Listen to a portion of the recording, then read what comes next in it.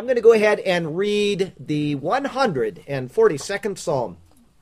This is a contemplation of David, a prayer when he was in the cave. I cry out to the Lord with my voice. With my voice to the Lord, I make my supplication. I pour out my complaint before him.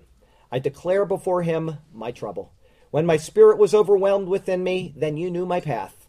In the way in which I walk, they have secretly set a snare for me. Look on my right hand and see, for there is no one who acknowledges me. Refuge has failed me. No one cares for my soul. I cried out to you, O Lord. I said, you are my refuge, my portion in the land of the living. Attend to my cry, for I am brought very low. Deliver me from my persecutors, for they are stronger than I. Bring my soul out of prison, that I may praise your name.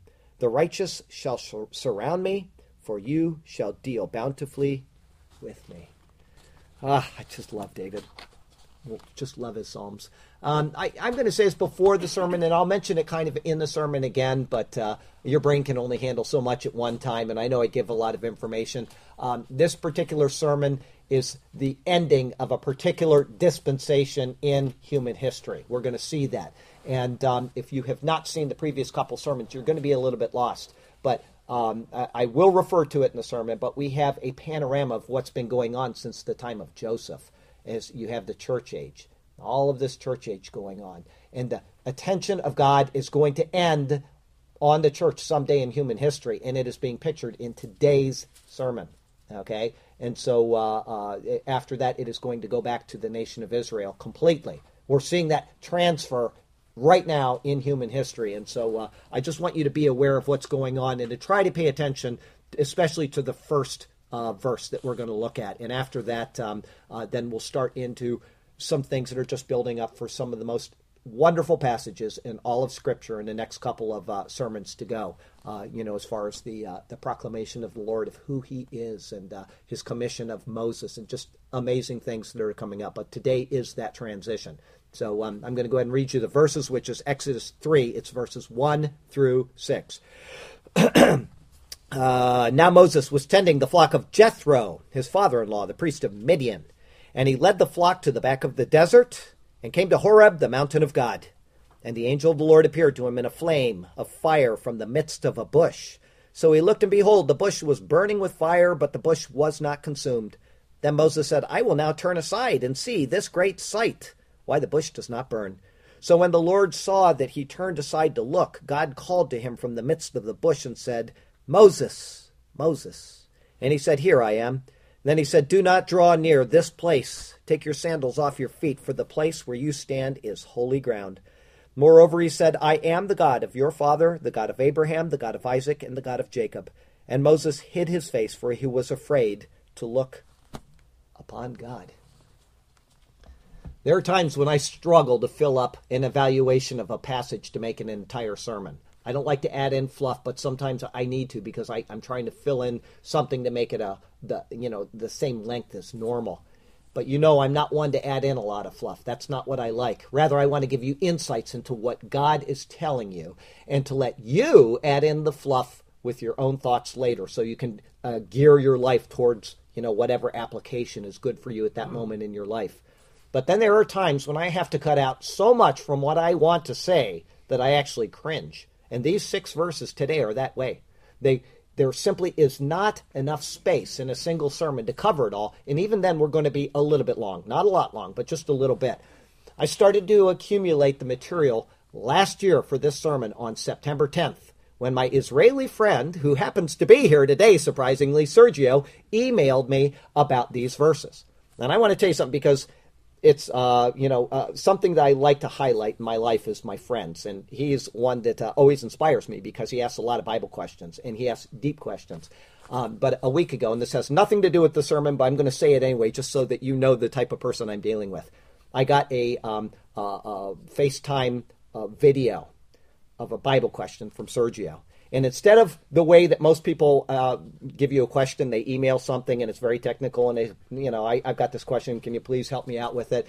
Sergio is sitting there in front of a video with his ukulele saying, Charlie, I've got a Bible question. And so he made a song out of his Bible question, and it made it fun, it made it interesting, and it gave all of us at the Bible study that Sunday morning last week something to laugh at, because this is the kind of person that I'm dealing with. But anyway, this is what happened about a year ago on September 10th. Sergio emailed me about these verses, and I saved it. And it's a part of what we're going to look into today. And I hope you love details, because today is completely a sermon of details. No fluff for you today, okay? Our text verse comes from Ephesians chapter 1. It's the 7th verse. In him we have redemption through his blood, the forgiveness of sins, according to the riches of his grace. Paul, writing to the Gentile church, says that we have redemption through the blood of Christ. If Paul is the apostle to the Gentiles, and we know he is, it says it explicitly 3 times in the New Testament and implicitly many, many more times, then what about the Jews? Are they included in this only individually, never to be considered as a united group again? Or is this period of the Gentiles temporary until God again sets his attention on Israel? Does the Bible give us hints into these things as to which is correct and why?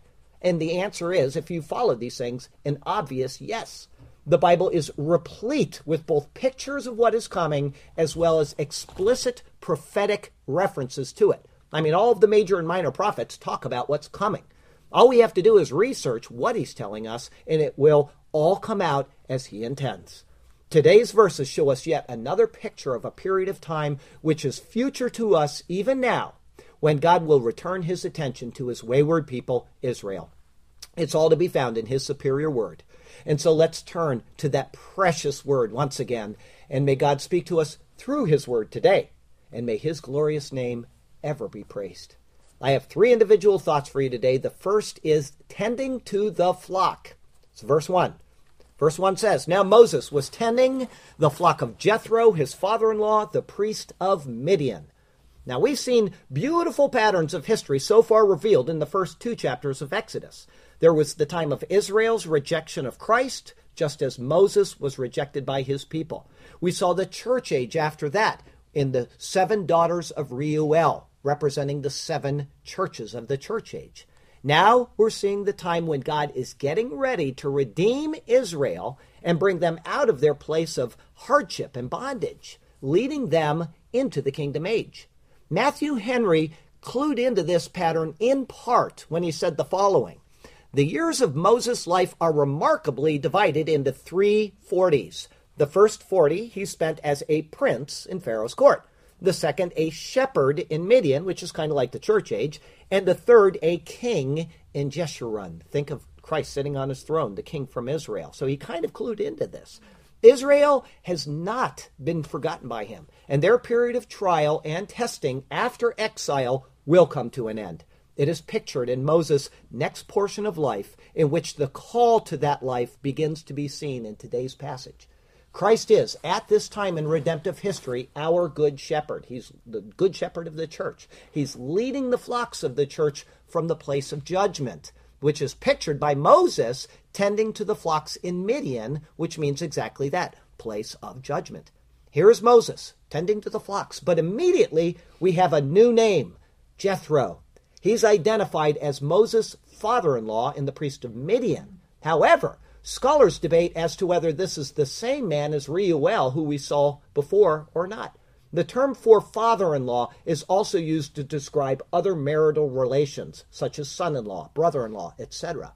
Some argue that if Reuel was older when Moses married his daughter, which was 40 years earlier, then this may be his son or his nephew who had become the high priest in his place. Without getting bogged down in that, what the account asks us to do is determine the meaning of his name, not really how he's related to Moses. Reuel, if you remember, means friend of God. He was used to picture the corporate body of people from whom the collective church is derived. As the 7 churches are the friend of God, they willingly invited Jesus into their abode, just as Reuel willingly called Moses into his. Now we have a new figure, or at least a new name, Jethro. This comes from the word yatar, which means to remain over or to be at rest. The Ha Theological Word Book of the Old Testament submits that this refers to one portion of a quantity which has been divided. Now think of the people of God and you divide it, Jew and Gentile, okay? So it's been divided. Generally, it is the smaller part, according to them, and sometimes it's the part of least quality. Therefore, Abarim translates the name Jethro as remnant. If Reuel was there to picture the time of the church age, then Jethro must be introduced for another reason. If the church age is ending and God is ready to restore Israel to its inherited place in redemptive history, then this name must be tied to that. This word yatar, from which Jethro is derived, is used in Ruth 2:18 concerning the food, which Ruth, she ate some food and then she kept some back for her mother-in-law Naomi. There it said this, so she brought out and gave to her, meaning to Naomi, what she had kept back, that word yatar, after she had been satisfied. That was a transfer of food from a Gentile to her Jewish mother-in-law. That story, if you know its meaning, showed Naomi as picturing Israel in captivity awaiting their restoration, which came at the end of the story of Ruth. This word yatar is also used in this set of verses from Ezekiel 39. If you know Ezekiel 39, it's the Gog-Magog passages. Here's what it says. When I have brought them back from the peoples, and remember, we're talking about Israel being restored after the church age, so it's all fitting. When I have brought the people back from the peoples and gathered them out of their enemies' lands, and am hallowed in them in the sight of many nations, then they shall know that I am the Lord their God, who set them into captivity among the nations, but also brought them back to their land and left none, that word yatar, of them captive any longer. And I will not hide my face from them any more, for I shall have poured out my spirit on the house of Israel, says the Lord God. A study on this word yatar, time and time again, gives us hidden clues of the return of Israel to the land and to its exalted place as chief among the nations in the end times. It is fitting, then, that the name Jethro is introduced after Reuel. There is the church age, and then there is the restoration of the remnant of God's people, Israel, pictured by Jethro. Seemingly unimportant names actually bear directly on what is about to transpire and what will continue to occur even thousands and thousands of years later. Every detail fits like a God-manufactured glove, perfectly aligning with his redemptive plan. Verse 1 continues, and he led the flock to the back of the desert. It's right here in this portion of verse that my friend Sergio emailed me with questions concerning this passage. The words to the back of the desert are achar hamidbar. Achar means behind or the following part. And it's also translated in some of your Bibles, it'll say west, okay? Instead of, the back of the desert, it'll say he took them west.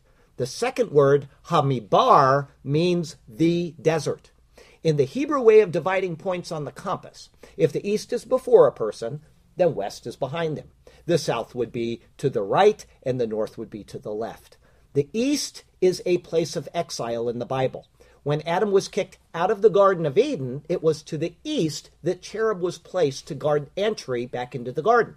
When the tabernacle was erected, cherubim were woven into the veil, which then pointed east, symbolizing restricted entry into the Holy of Holies, lacking access with God, just like we lack access with God in the Garden of Eden. When Moses died, he was buried where? East of Canaan, as punishment for his transgression. And when Israel was exiled to Babylon, they went off east, all right? The east wind is used many times in Scripture as a harsh and destroying concept. This is seen, for example, in Jeremiah 18, verse 17, which says this, I will scatter them as with an east wind before the enemy. I will show them the back and not the face in the day of their calamity. And so more than a year before typing this sermon, in September of 2013, Sergio emailed me with this comment. He said, interesting verse. There is a pattern in the Bible of going east. Is usually judgment and exile, which is exactly what I just talked to you about. East of Eden, east of Israel to Babylon, the east wind. But in this verse, right before Moses is called to lead the nation of Israel out of exile, he led his flock to the west of the mountain of God. He was specifically asking about what this was picturing. Well, one, I was too busy in life to get with it because sermons take a lot of time. And also, I didn't have all of the build-up information to this particular passage. So it would have taken a lot of time and effort. And I said, Sergio, we're going to be there eventually. And sure enough, a year later, here we are. And so understanding these pictures from what we've already seen, which have been drawn out from the preceding passages, what do you think this is picturing? I have an idea, and I'm going to share it with you at the end of this verse. Verse 1 continues for now. And came to Horeb. Horeb is the same mountain as Sinai. The names are used to indicate the same place, but the words are selected to be used for different reasons when they are in fact used. Horeb means arid or desert, which interestingly is very similar to the meaning of the name Zion, the mountain of Zion, which is the mountain of God, which in one sense means dry place. Verse 1 continues, on the mountain of, or the mountain of God. Now, once again, every single translation that I read failed to properly note what this says. In Hebrew, it says, El Har Ha Elohim, to mountain the God. The definite article is before God, not mountain. This is showing us something in its specific and particular. If it was the mountain of God, it would have said Har Elohim, such as in the 68th Psalm. The 15th verse of the 68th Psalm uses that expression. Rather, it is the mountain of the God. It is intended to show that the flock is being taken to a specific location to worship the one true God. Later in chapter 4, we'll be told that Moses returns to Jethro, but the flock isn't mentioned. This is the first and the last time that it's referred to. Now, what is that picturing? Now, before I explain this and we go on, I'd like to continue with Sergio's thoughts from a year ago. All right, he said, Charlie, the translations are a bit off. Now, this is going to be a lot of information, and I don't expect you to remember it, but try to grasp a little bit of what he's saying. Quite actually, a bit. You are correct. Ahar means after or behind, time, location. Together with the following word, it forms after desert, Ahar Hamidbar. So location-wise, if he was east of Mount Horeb and it's desert, then he would be going west. But here's another interesting point, and he says most likely way overstated. The sentence in Hebrew goes like this, and then he says it in Hebrew, Ve'inchag et hatzon ahar hamidbar ve'yavo el har Elohim horba. Okay, that's what he typed. What's interesting is that the word midbar means word or mouth. For example, Dabar Elohim, God's word. So it doesn't just mean the desert, it also means the word or mouth. All right? So you have the sentence could read like this. This is Sergio's analysis. This is his translation of this sentence. And he drove the herd of sheep, that's in brackets, according to the words, and he came to the mountain of God, Horeb. And then Sergio finished with the thought, probably changes nothing. Sergio, I got to tell you what, that changes everything. The dual meaning of this verse is showing us a picture of something. Sergio's thoughts are actually confirmed by another translator concerning word instead of desert. And so I have all of the confidence in the world that this is not stretching a thing. Abarim, who's a very reliable Hebrew source, states the following concerning the root words. Okay? These two root verbs are really quite adjacent in Hebrew thought. Note that the word midbar means wilderness or desert, and the related verb dabar means to speak. Exactly what Sergio had concluded. When Paul augments Isaiah's spiritual armor, he adds the sword of the Spirit, which is the word of God. Words commonly protrude from one's mouth, and the mouth is typically, now get this, a wet place, not a dry place. But it should be noted that the Meribah incident, which is coming in Exodus chapter 17, occurred at Horeb. So you have this dry mountain, but there's water coming out of this dry mountain. Behold, it says, I will stand before you there on the rock at Horeb, and you shall strike the rock, and water will come out of it that the people may drink. So you've got this dry place with water pouring out of it. Now that may sound like way too much information, but let's look it over. The pictures have shown that Israel is in exile, and it is now the church age, okay? Suddenly, with almost no information in 40 years of his life that are given to us, nothing, absolutely nothing, we suddenly come to the end of the 40 years, and Moses is heading west with his flocks. If east is exile, and from whence comes destruction, and the flocks are being led west, then it is to a place of safety, and from whence comes life. Horeb means arid or desert, just as Zion, we're going to the heavenly Zion someday, means dry place. Now it seems curious that the mountain of the God would be defined this way. But what is it that gives life? Water. The word proceeds from the wet place, the mouth, and the word of God is where the water of life issues from. Horeb, as Abiram noted, is where the water of the rock came from. Paul in the New Testament says this about that account. And they all drank the same spiritual food, and all drank the same spiritual drink, for they drank of that spiritual rock that followed them, and that rock was Christ. So is anyone seeing it yet? In the New Jerusalem, the heavenly Mount Zion, and remember Zion means dry place, where does the water proceed from? Last page of the Bible. It comes from the throne of God and the Lamb. And if you go back to the Genesis account of the Garden of Eden, there's water flowing out, and it branches out in the four waterheads. And you get into, later in the Bible, you have the book of Ezekiel, and at the very end of the book of Ezekiel, you've got this passage which says that water is going to come out of the throne in Jerusalem to water down in the desert, and it starts at ankle deep, goes knee deep, and and then it goes down, and it leaves some salty stuff down at the end, which is a picture of something. We're not going to get into that today. But at the very end of the Bible, it says the water is coming from the throne of God and the Lamb. It makes a perfect picture all the way through the Bible. So is anyone seeing it yet? Here's Sergio's translation again. And he drove the herd of sheep according to the words, and he came to the mountain of God, Horeb. Who does Moses picture? Christ Jesus. And Christ drove the herd according to the word and came to the mountain of the God, even to Horeb. Have you got it? What is this passage showing us? It is the transition from the church age where Israel will be redeemed by Egypt. What does it say in 1 Thessalonians chapter 4 concerning the end of the church age? Here's the passage. For this we say by the word of the Lord issuing from the mouth of God, that we who are alive and remain until the coming of the Lord will by no means precede those who are asleep. For the Lord himself will descend from heaven with a shout, with the voice of an archangel, and with the trumpet of God, and the dead in Christ will rise first. Then we who are alive and remain shall be caught up together with them in the clouds to meet the Lord in the air, and thus we shall always be with the Lord. This transition verse is given, and I am completely convinced of it, to show us the end of the church age at the rapture, at the word of the Lord, without abusing either the text, the Hebrew, or the concepts which permeate Scripture completely concerning Israel and the dispensational model. We can paraphrase the words this way. And Christ drove the flock, meaning the church, according to the word, and they came to the mountain of the God, even Horeb. We're going to that heavenly Mount Zion, and that is what that's picturing, the rapture of the church. Oh God, we wait for you to send your Son for us, to guide us safely home to his side. And forever we will be with Jesus as we walk in heaven's expanse so wide. Thank you for this wondrous and sure promise, O God. We praise you, for you have done such marvelous things for us.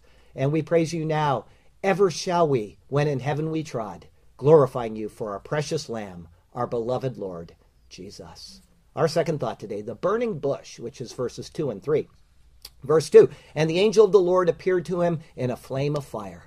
From this point on, right here, the church age is over. A new direction takes place, and the coming passage is given in preparation for that great working of God ahead as he delivers Israel from their bondage. And just this morning, as I was practicing this sermon, I realized, you know what? This is Exodus 3:1. You get one verse about the church, and then everything after that is about Israel. That's a perfect pattern to what it does in Revelation. The first 3 chapters of Revelation are all about the church. You get to Revelation 4, verse 1, it's about the church, and then the church is never mentioned again all the way up until the end of the book, chapter 19. So it's a perfect pattern of what's going on. He gives us just a one-verse picture of the rapture, and then off to his focus back on Israel after all of that time. All right? The Lord will now reveal himself to Moses in one of the most famous passages in all of Scripture. Stephen refers to this incident in his speech to the elders in Israel in Acts chapter 7. Here are his words to him. And when 40 years had passed, an angel of the Lord appeared to him in a flame of fire in a bush. in the wilderness of Mount Sinai. When Moses saw it, he marveled at the sight. And as he drew near to observe, the voice of the Lord came to him, saying, I am the God of your fathers, the God of Abraham, the God of Isaac, and the God of Jacob. From his words, we know that 40 full years have passed. Again, we should review the meaning of the number 40 so that we can understand why this period of Moses' life was chosen. In his book, Number in Scripture, E.W. Bullinger says that 40 is associated with a period of probation, trial, and chastisement. He further refines it to be a chastisement of sons and of a covenant people. The second period of 40 years has ended, and the second time of probation, trial, and chastisement is now over, which is exactly what happened to Israel in its history. This is specifically referred to by Isaiah when he wrote this in Isaiah chapter 40. Comfort, yes, comfort my people, says your God. Speak comfort to Jerusalem and cry out to her that her warfare is ended, that her iniquity is pardoned, for she has received from the Lord's hand double for all her sins. Now is the time for the captives to be released. Now is the time for Israel to be exalted. In this verse, though, there is no definite article in front of the word angel, but it's not necessary. There's only one Jehovah who will call out to Moses from this bush. And so translators rightly call him the angel of the Lord. And so the angel of the Lord appears to Moses in a flame of fire. The word for flame here is the word labah. It's used only this once in the entire Bible. However, it comes from a word lehabah, which is a common word for flame, but it also means blade, like the blade on a sword. To us, flames of fire appear like blades of a sword. And so the two concepts merge into one.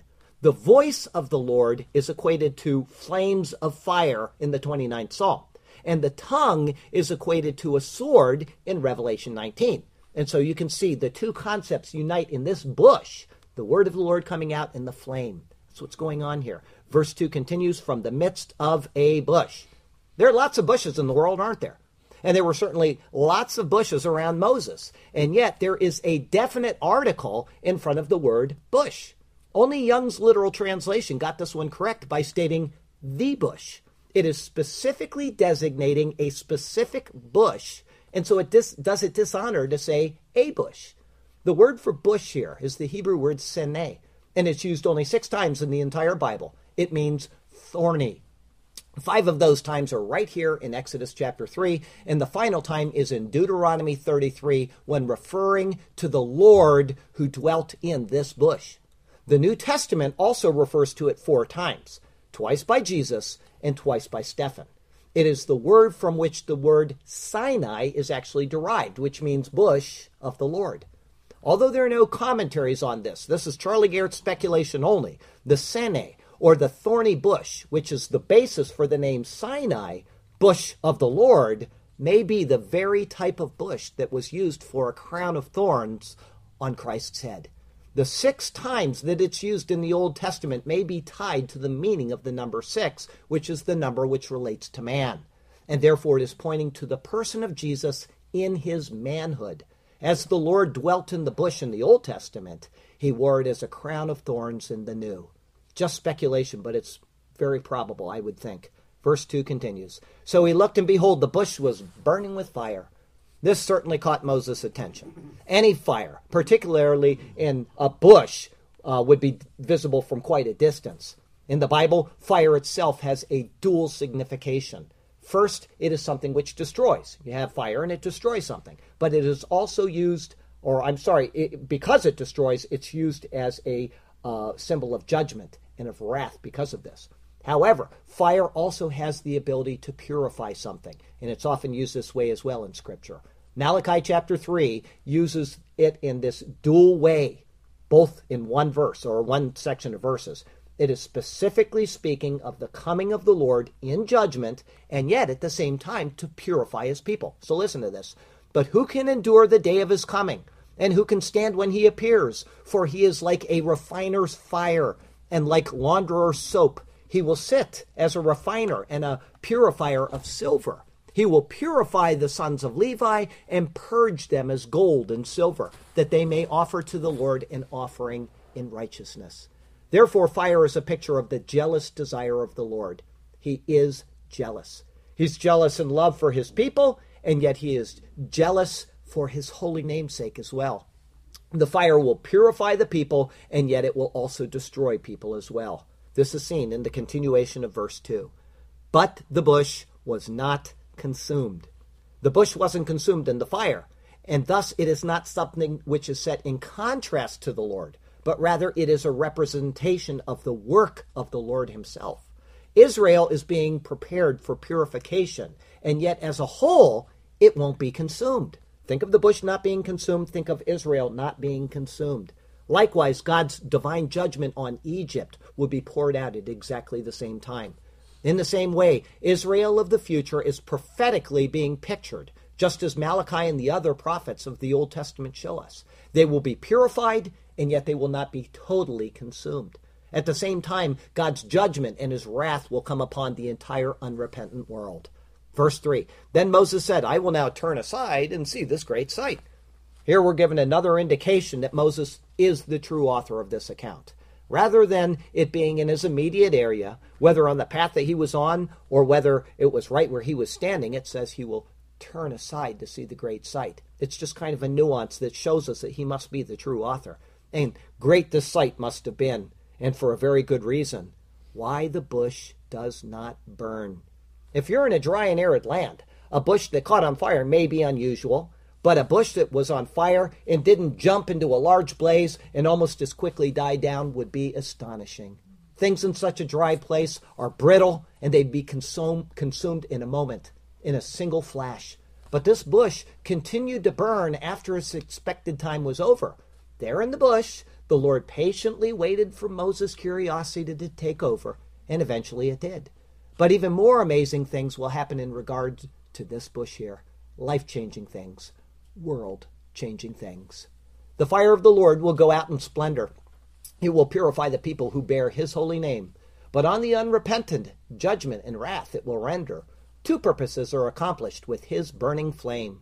Great and awesome is the marvelous sight of the work of the Lord, both his judgment and his grace. What a marvelous display of his infinite might. Blessed is the Lord in his throne's holy place. It is wonderful blessing to behold the works of the Lord, which are written for us in his superior word. Our third thought, standing on holy ground, which is verses 4 through 6. There is a form of Bible scholarship. Okay, and I want to bring this in. Although it's not really related to the sermon, it bears on this next coming verse. This is a very confused and theologically inept form of Bible scholarship known as the documentary hypothesis. It means a document, and they have a hypothesis about this document, okay? It suggests that the first 5 books of Moses, the Bible, known as the Torah or the Pentateuch to us, was actually derived not from Moses, but from 4 independent sources. It's become the standard in most liberal circles. If you go to a liberal seminary, they're going to teach you that this is the truth. And the reason why is to reconcile, as they say, perceived inconsistencies in the biblical text. In other words, these scholars, these liberal scholars, see only contradiction, confusion, and error in the pages of the Bible. And so instead of taking the time to research how to resolve these difficulties from a biblical perspective, they do so from a man-centered perspective. They divide the books of Moses up into 4 separate authors. The first one they call J, which stands for Jehovah.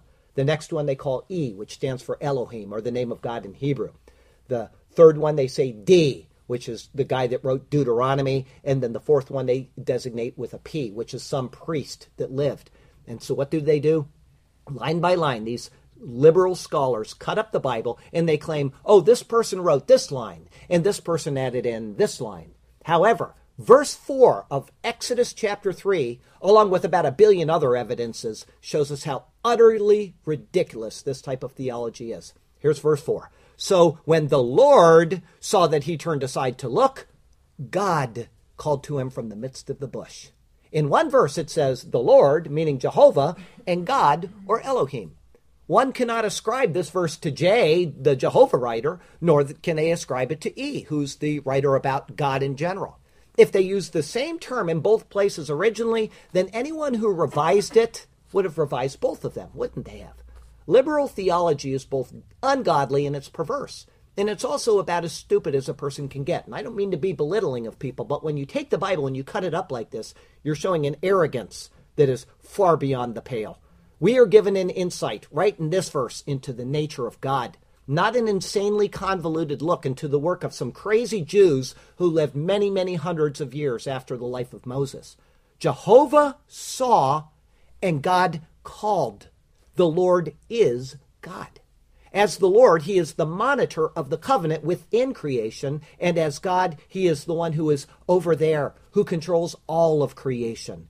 Interestingly, and I checked this out for fun, I was just curious about it, it says in this chapter, chapter 3, the Lord 7 times. It says God 21 times, and the combined term Lord God 3 times. Thus you have 3, 7, and 21, which is a multiple of 7 and 3. The stamp of divine perfection permeates the words of Scripture that are recorded here, not a confused grouping of irrelevant words. God calling to Moses from the bush shows us that an objective reality, not a mere vision, is being described. The Lord is visibly and audibly present with Moses. Verse 4 continues, and said, Moses, Moses. Calling out a name or a word twice in the Bible is a way of showing emphasis. When Jesus wanted to emphasize his words, he would say, Amen, Amen. Or as we translate it in the English, we would say, Verily, Verily. Or maybe the NIV, he says, Truly, Truly. When the Jews wanted Jesus done away with, what did they shout out? Crucify, Crucify. When God calls out to one of his people for a matter of the utmost importance, he will call out their name twice. This happens to be the 3rd time in Scripture that God has fondly and purposely called out to a man in this fashion. The first time was in Genesis chapter 22, when the angel of the Lord called to the man of faith. It says there, but the angel of the Lord called to him from heaven and said, Abraham, Abraham. The second time was in Genesis 46, when God called out to the man of family. Then God spoke to Israel in visions of the night and said, Jacob, Jacob. And now, in the same climatic and emphatic fashion, God calls out the name of the man of the flock, Moshe, Moshe. And what I think is so interesting is that the Abraham account used the term Lord. The Jacob account used the term God. And in this verse, it says Lord and God. There's no mistake in the Bible. Everything is being shown and developed according to the wisdom of God. Verse 4 continues, and he said, Here I am. When the angel of the Lord called out to Abraham with emphatic purpose, Abraham's immediate and certainly much relieved response, because he had his knife about to go into his son, his response was, Here I am.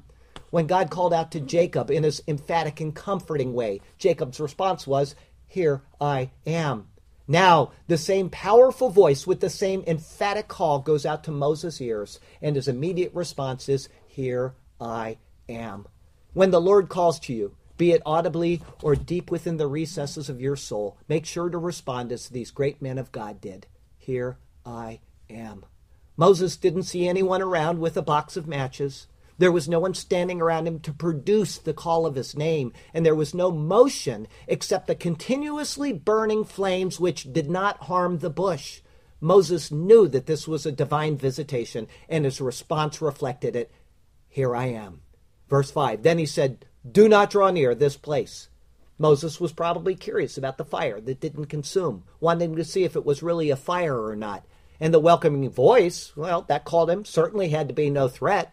It knew him personally, and so it must be a friend at hand.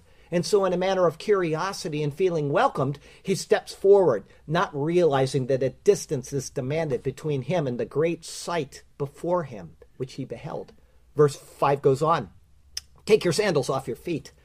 Not only was a distance required, but he was further instructed to remove his sandals. There's a lot to learn about shoes, their use, and their removal in the Bible. And this is true even though they're only mentioned about 35 times in the entire Bible. In this command, and it is a command, God is instructing Moses from one who is greater to one who is lesser. In essence, resign yourself to me. He is the possessor of and in authority over the land. Moses' shoes, whether made by him or whether made by somebody else, were the work of man's hands. The footprints of Moses were created by God, implying God's mastery over him. There is a uniting of the created foot with the dust from which it was created. Nothing of human origin would be considered acceptable in the presence of such a place of holiness. This is seen later in Exodus chapter 20, which says this, "And if you make me an altar of stone, you shall not build it of hewn stone. For if you use a tool on it, you have profaned it." God made the stones, not man. If man's efforts are placed along with God's holiness, only defilement can take place. God calls, God sanctifies, and God glorifies. The process of holiness is and by God and by God alone. Only twice in the Bible is someone told to take off their shoes because the ground is holy. This is the first, and the second is in Joshua. So to understand this better, that account needs to be looked at. I'm going to read it to you. "And it came to pass when Joshua was by Jericho that he lifted his eyes and looked, and behold, a man stood opposite him with his sword drawn in his hand. And Joshua went to him and said to him, 'Are you for us or for our adversaries?' So he said, 'No. But as commander of the army of the Lord, I have come now.' And Joshua fell on his face to the earth and worshipped and said to him, 'What does my Lord say to his servant?' Then the commander of the Lord's army said to Joshua, 'Take your sandal off your foot, for the place where you stand is holy.' And Joshua did so." When two things or two similar occurrences are noted in the Bible, there is always a reason for it. There will be a contrast between those two, and yet they will confirm something. In the case of these two accounts, one is before Israel is delivered from bondage. One is after they have been safely led into the land of promise. He is the covenant-keeping Lord. One is outside of Canaan. One is in Canaan. The Lord is God over the whole earth, over both Jew and Gentile. In one there is the Lord unseen, and the voice of God from over there. In the other there is the Lord visible, tangible, and in human form. The Lord is the incarnate Word of God. He is Jesus. In one, he is the Lord who will give the law, the angel or the messenger of it. In the other, he is the Lord who defends the law which is given, the commander of the Lord's army. He is the Lord of the law, its herald and its upholder. For these and certainly many other reasons which I didn't think of, we are given these two accounts to compare and to ponder. Verse 5 goes on, "For the place where you stand is holy ground." The word holy here is the word Kodesh. This is the very first time it's used in the entire Bible. So far, over 2,500 years of human history have been recorded, and yet this is the first mention of anything connected to God's holiness since the creation. A parallel word to Kodesh is Kadash, which means to sanctify. That has been used just once in the Bible thus far, in the creation account itself, used in Genesis chapter 2, verse 3, where it says, "God blessed the seventh day and sanctified it." But from this point on, the two terms cumulatively will be used about 640 times. The holiness of God is being introduced now, because the man of God and this son of Levi will be the human mediator of God's law for his chosen people. He is being taught right now a lesson of God's holiness, which he will carry with him all of the days of his life. He will even see on many, many occasions what it means to step over the bounds of propriety concerning the holiness of his Creator and his Lord. This will be seen in others, both within the covenant community and without, and it will be seen in himself as well. His final resting place will be outside of the land of promise, because he will fail to take it to heart for a brief moment, just a brief moment of anger, and that account is recorded in Numbers chapter 20, and I want to read it to you. "And Moses and Aaron gathered the assembly together before the rock, and he said to them, 'Hear now, you rebels, must we bring water for you out of this rock?' Then Moses lifted his hand and struck the rock twice with his rod, and water came out abundantly, and the congregation and their animals drank. Then the Lord spoke to Moses and Aaron, 'Because you did not believe me to hallow me in the eyes of the children of Israel,'" because he was only supposed to speak to the rock, not strike the rock, "'therefore you shall not bring this assembly into the land which I have given them.' This was the water of Meribah, because the children of Israel contended with the Lord, and he was hallowed among them." Here, though, Moses now stands on holy ground, or literally, as the Hebrew says, ground of holiness, for the first time. It is ground which has been rendered holy by the presence of God upon it, and so let us remember this ourselves as we conduct our affairs in his presence. Verse 6, "Moreover, he said, I am the God of your father, the God of Abraham, the God of Isaac, and the God of Jacob." The word father here in the Hebrew is singular. It's not plural. This then indicates first that he is identifying himself with the God of Amram, his father, Moses' father, okay? But whom also was worshipped by the 12 patriarchs before him. However, in Acts chapter 7, Stephen says this in the plural form. He focused on the combined patriarchs for the benefit of the ruling council. Now, why would this be? It is because Stephen was addressing the Jews. But there is more than the Jews in God's plan. Abraham was the father of who? Isaac and Ishmael. Isaac was the father of Jacob and Esau. Jacob was the father of the 12 patriarchs, as well as the adoptive father of Ephraim and Manasseh. And Ephraim would become known as the fullness of the Gentiles when Jacob prophesied over him. And therefore, the entire scope of humanity is included in the words to Moses right now. Paul explains this in Galatians chapter 3 when he says that we, Gentiles, become sons of Abraham by faith. Yes, he is the God of the Hebrews, but he is the God of all creation and over all mankind, be they from Ishmael, Esau, Ephraim, or from any other group of people. If they call on Christ, they become sons of Abraham by faith and sons of God through adoption. Verse 6 continues, and Moses hid his face. 2 commands were given to Moses. Do not draw near this place, and take your sandals off your feet. Now, in an expression of, overawed dread, Moses adds in a third aspect of man in the holy God's presence. He actually hides his face from his glory. He suddenly has an insight into God that he had never before contemplated. One which Jesus actually later explained to the leaders of Israel when he said this in Luke 20. But even Moses showed in the burning bush passage that the dead are raised, when he called the Lord the God of Abraham, the God of Isaac, and the God of Jacob. For he is not the God of the dead, but of the living, for all live to him. The expression, the God of Abraham, enlightened Moses to the fact that his fathers, even to Abraham, continued to exist. God can only be the God of that which exists, not of things that don't exist. And therefore, he is the God over time and outside of time. He is eternal and he is unchanging. When God reveals himself in such wondrous ways, the only thing one can do is hide their face from it. Elijah found this out on this exact same mountain many, many years later when he wrapped his face in a mantle at the call of God. Even the seraphim of God, the burning ones, are said to hide their face before his presence. When one truly comprehends the holiness of God, it is so far above the five senses that the only reaction to seeing it is that of fear. And it finishes with these words, for he was afraid to look upon God. Again, the translation, I believe, is lacking. It says, Yareh mechabit ha Elohim. He was afraid to look at the God. The definite article shows the sudden and overwhelming realization of Moses that he is in the presence of the God, the one, true, and only God.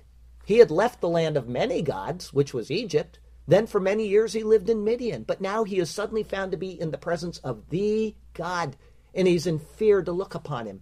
In the future, he's going to talk face to face with him like a friend, and the glory will be such that it will continue to reflect off of his own face. He will have to veil it from the people because of their fear at the glory which they see radiating off of his face. Such is the splendor and the glory of God who rules over time, over space, and over matter. His glory is infinite, and he is holy. Someday all flesh will come before him for judgment. On that day, those who are not covered in the righteousness of Christ will be consumed by what their eyes behold. With that memory forever burned into their mind, they will be cast from his presence for all eternity. They will suffer the pain of what their eyes had beheld in relation to their fallen state. It will eternally consume them. It will infinitely destroy them. But God gives us hope, and he gives us a choice. He graciously offers us terms of peace and purification from the sins that we bear. That is found in the giving of his Son, Jesus. Through Christ, we can be restored to a propitiously perfect place with God, covered by his blood and reckoned pure and holy because of it. So please give me just another minute to explain to you how you can receive that. The Bible says that you have sinned. The Bible says that God has a plan to take away your sin. All have sinned and all fall short of the glory of God. But the gift of God is eternal life through Jesus Christ our Lord. And it's so simple. It's a hard thing to do internally, but it's such a simple thing to actually do. All who call on the name of the Lord will be saved. If you call out to Jesus and say, Lord, I understand that you are the God that came to die for me and to give your life on the cross, and you can take away my sin, he will do it. And he will give you his covering of righteousness. So when you do stand finally in the holy God's presence, you won't be infinitely destroyed. You will be infinitely purified for all eternity, becoming more and more like God, purified in his presence, ever pursuing his wisdom, his glory. And everything that we see on this earth that is so absolutely wonderful is just nothing compared to what we will see from radiating from him for all of eternity. So if you haven't called on Jesus Christ as Lord, do it today. Let him cover you with his righteousness and be reconciled to God your Father. All right? Our closing verse today, pay attention, Paul Stoll. Isaiah 6, verse 3. Holy, holy, holy is the Lord of hosts. The whole earth is full of his glory.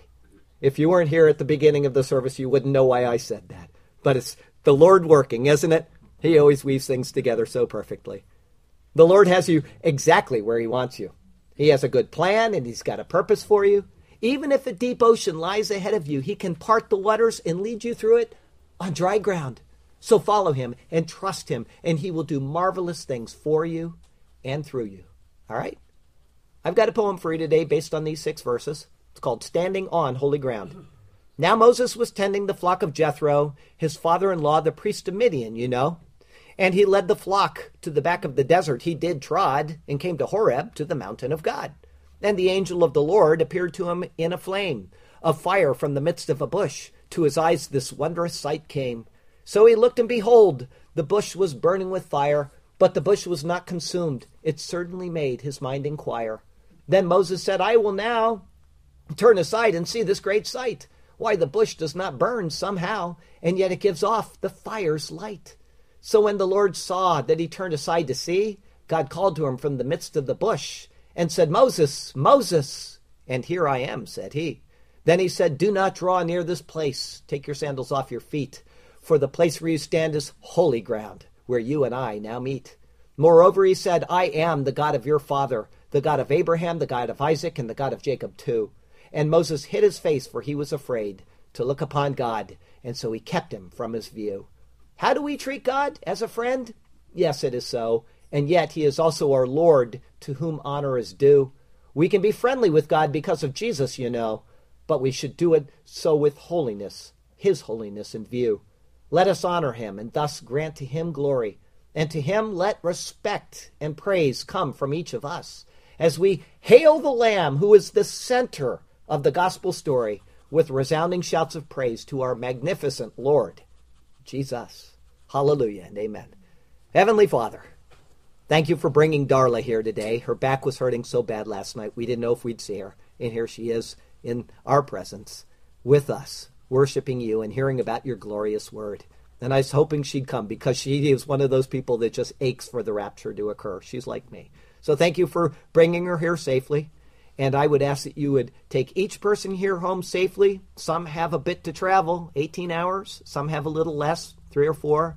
And some of us have got a few minutes to go. But I would ask that you would tend to each of us as we drive home today. And we want to thank you for your wondrous word. Oh, it is so far beyond our comprehension how glorious your word is. It is so precious. It is so beautiful. Thank you for every single stroke that is recorded there to teach us something about who you are and how much you love the people of the world to give us this in the first place. And above all, thank you for the gift of your Son, our Lord, our Savior, Jesus Christ, to whom all praise is due. Because when we praise him, you are satisfied with that and you receive your glory, O God. So we praise you in his name, and we offer you our praise forever. Hallelujah and amen.